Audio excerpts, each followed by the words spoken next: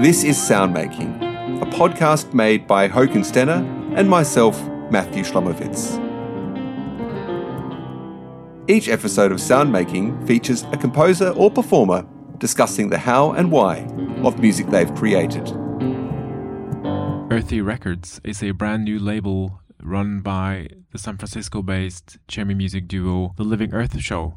So far they have released 2 albums, and in this episode you'll hear composer Samuel Adams talking about his album Lyra, which was composed between 2018 and 2021. We hear Travis Andrews on guitars, Andrew Meyerson on percussion, and Samuel himself on contrabass, piano, and electronics. This wonderful album may be purchased on the link provided in the information section.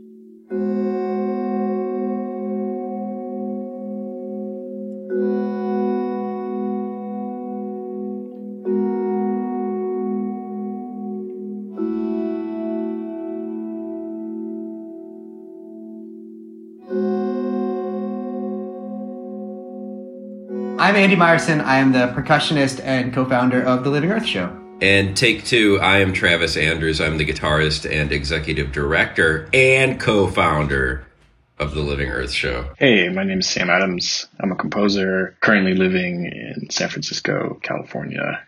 I have been working on this project with Andy and Travis since 2018. Today we're going to talk about our album with Samuel Adams called Lyra, which is one of 2 albums we've released this year on our Earthy Records label. So we've been a duo since 2010, but so many of our projects now are, they become trios with the composer performing alongside us. So both Danny and Sam performed on their albums, and basically this year we're starting an in-house record label, which is going to do quarterly releases. So those are the first 2, and then we have 2 others this year, 4 next year, etc. And I think with one exception, for the next 3 years, all of the ones will have the composer performing with us, whether that's Ellen Fullman or Sarah Hennies or Sharmi Basu. All of these are effectively trios, at least. Sam and I have known each other since sophomore year of college. We were music majors together. He is as old a friend as one could ask for. And we just are extremely close and kind of grew up together in a ton of very important ways. His first piece that he wrote for us was the first piece he composed as a composer out of grad school, and the first piece we commissioned as an ensemble. That was Tension Studies. There's 2 of them, so 1 and 2. I think he wrote in 2010 and we premiered in 2011. It was funny because for the first 5-6 years of our ensemble, as we commissioned other pieces, every piece that we got had some element of tension studies in them. It became this foundation of not just our our performance practice, but the repertoire that came after. I'm also the music director of a company here in the Bay, of a dance company called Post Ballet, which is in a lot of ways a sibling arts organization to us. We started around the same times. They do in dance what we do in music, and they present a season of productions that are multidisciplinary and and really just cohesive and immersive. And it felt like we were kind of operating on parallel tracks. So in 2016, we worked together to do our first big collaboration called Doobie. And that was just an evening length co-production. And it was the biggest thing any of us had ever done. It was really fun, very, very difficult, but very fun. And then when that was done, myself and Robin Deckers, who is the founder and director of Post Ballet, we started talking about what we wanted to do next. Like what could we do that felt like we could follow up a very large production. And what we wanted to do was we had all worked with Sam, and all of us sort of felt that it felt like it would make sense for the three of us, so the Living Earth Show, Post Ballet, and Sam, to do the thing that would be on a much larger scale than we'd ever attempted before. That became Lyra, which is the longest piece that Sam has written. The biggest, I think it took the longest amount of time in terms of scale, in terms of scope, in terms of everything, I guess, except instrumentation. It's this enormous piece that's almost entirely in unison, that really did feel like the culmination of just a decade of building an artistic vocabulary together.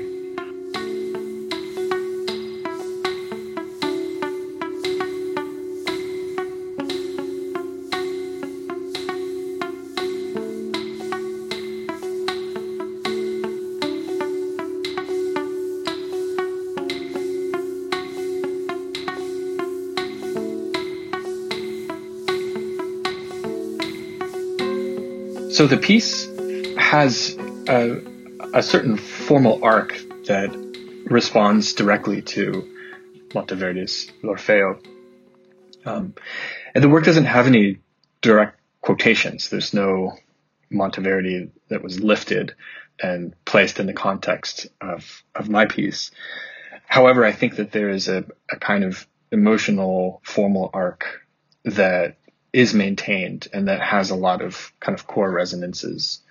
And beyond that, there are passages, I think, that function similarly to the ways in which the story of Orpheus and Eurydice are articulated in the early 17th century work by Monteverdi.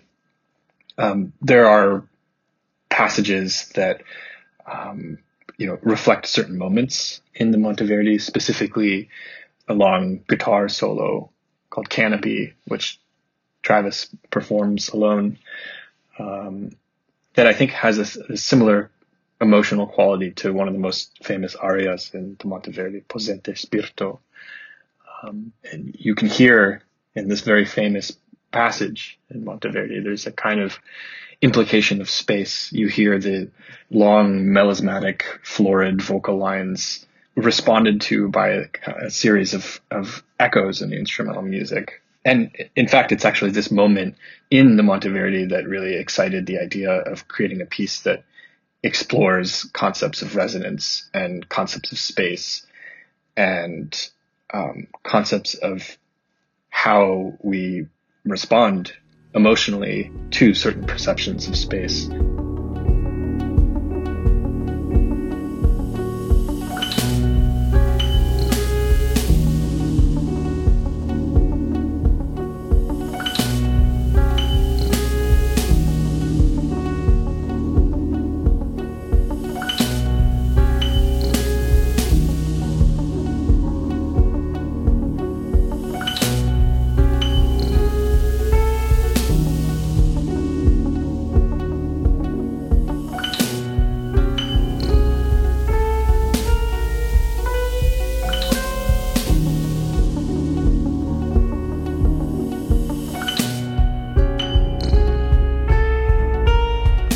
The harmonic material of the piece, it fundamentally is tonal. I mean, you'll hear if you listen to the piece in its entirety that there are these kind of long, formal arcs that rely on the same kind of tonal movement that you might find in a piece from the 17th century. But I think what makes the piece, to me at least, as the composer of it, harmonically interesting is that there are two tuning systems that are effectively running in tandem throughout the entire work. Those being, equal temperament. So, the kind of tuning system that you would hear on a piano, or in this case, a vibraphone, which is, very much omnipresent throughout the piece. And every chord, every melody, every harmonic fragment has a kind of just intoned equivalent, which is manifest through sine waves that are reamplified in snare drums. And what you get is this kind of strange world where the intense polarized feeling of a certain chord in one temperament is in a way kind of counterbalanced by its equivalent in another. So at the very beginning of the piece, for example, you'll hear a phrase which is kind of, D9 chord, then to a C sharp suspension, and then resolving down to a kind of A6 chord. And so there's certainly a kind of, there's a tonal motion implicit even in those three chords. But when you hear the just intonation equivalent placed on top of each of these chords, the sensation of the tonal movement changes quite a bit. It creates a different kind of tension that I think is really interesting to explore, and has timbral results. When you're hearing an E sharp in two temperaments, you're going to get all kinds of really beautiful wobbles and LFOs that are created from two pitches that are slightly out of tune with one another. And this is something it's in every single note of this piece.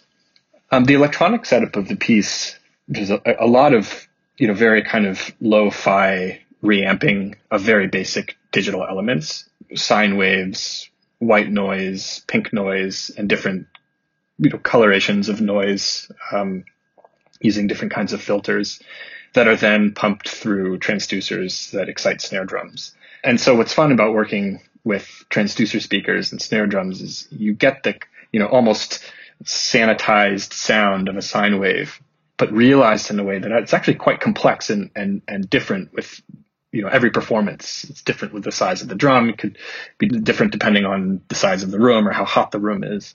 And for me, this is what gives the electronic component of the piece its character and its kind of organic quality.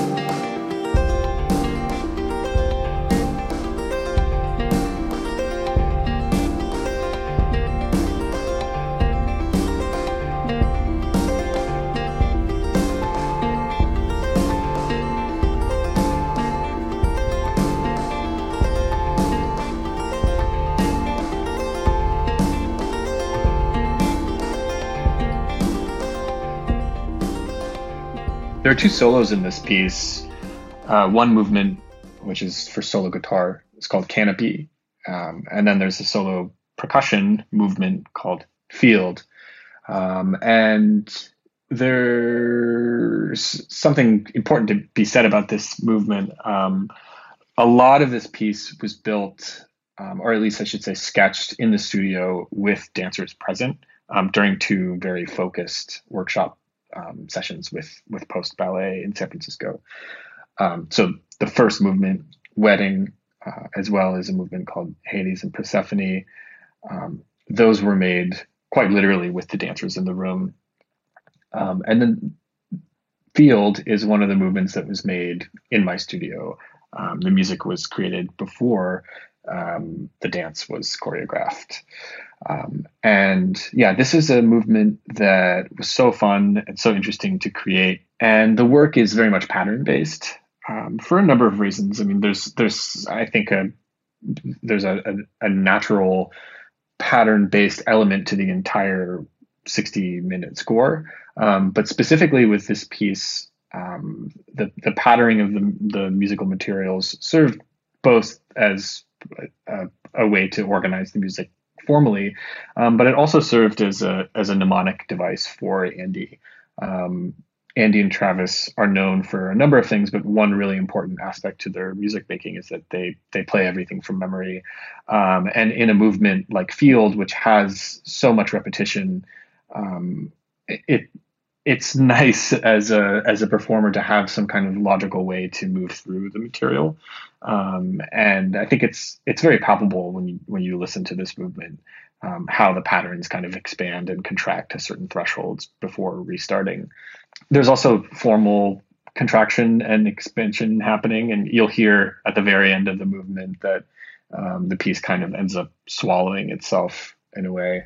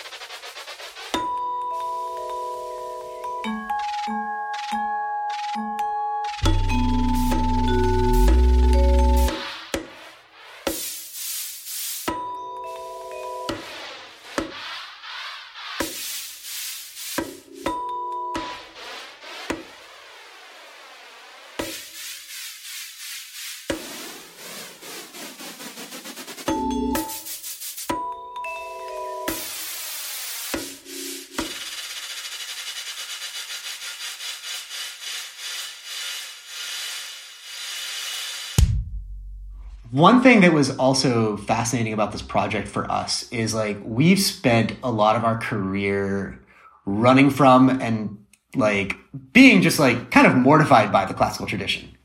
Like Western classical music is something that like we were like embarrassed of our training in a lot of ways.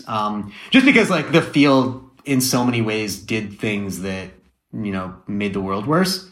And like kept people out on purpose. And we had that musical vocabulary and that artistic training and were like the things that we commissioned, and especially as we got away from commissioning pieces and started building productions that it synthesized a lot of different disciplines in media. Like it was something that the classical tradition specifically was something that we almost had very little use for. And as we kind of matured and like became more like developed in what we were doing, one thing that felt really important with Sam and with Post Ballet, as we began to imagine what a production and a statement would be, we asked ourselves what it would mean to very directly confront the classical tradition. And what does it mean to build something within that and like speak to it and confront it and interrogate it and like work within it very directly. So in so many ways, Lyra is a very logical continuation of centuries of classical tradition. Like from Monteverdi on, you can trace how this piece came into being.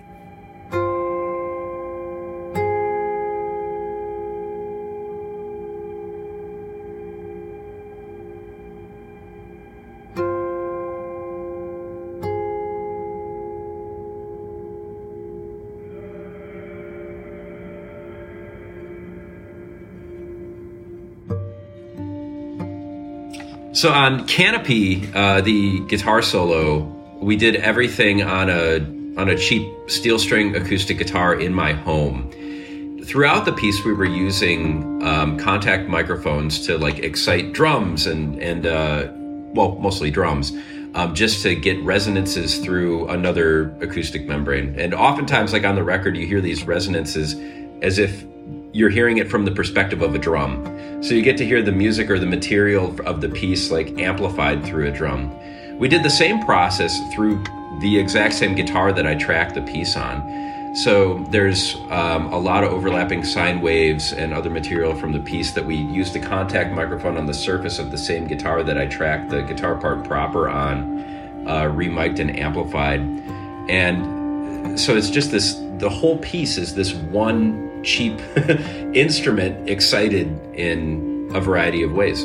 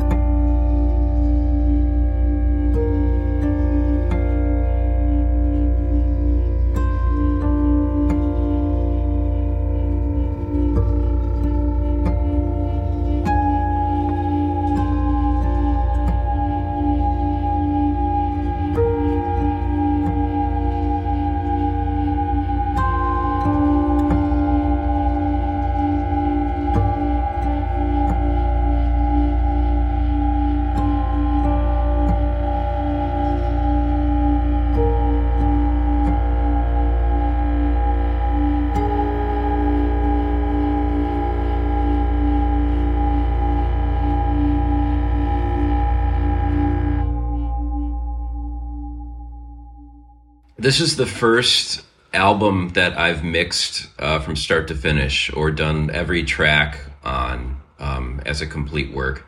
Another thing that was like notable for me during the process was right in the middle of tracking, my sister died, or my only sibling. My sister died in the middle of it, so I had to kind of take a break from it and reschedule a bunch of the tracking and then come back and do it again. And I was also producing the sessions, and it just totally...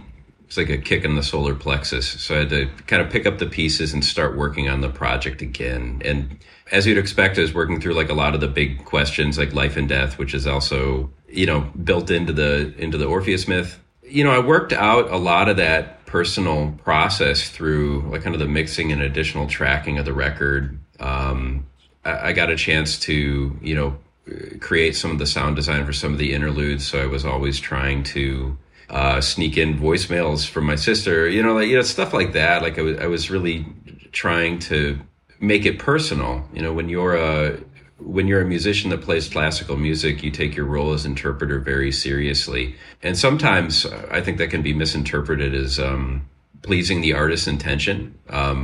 But I really wanted to bring myself to the project as like a true collaborator, and then do things compositionally where appropriate and when I could, and just kind of do something with some of the emotional discomfort that I was experiencing at the time. I remember going in to track Gymnopédie, but I remember going in there, and then I really wanted to track that like at a particular time when I was feeling rotten, because I just wanted like every note to have something to do with my personal experience or something. And that one always stuck with me. That was my favorite track on the record.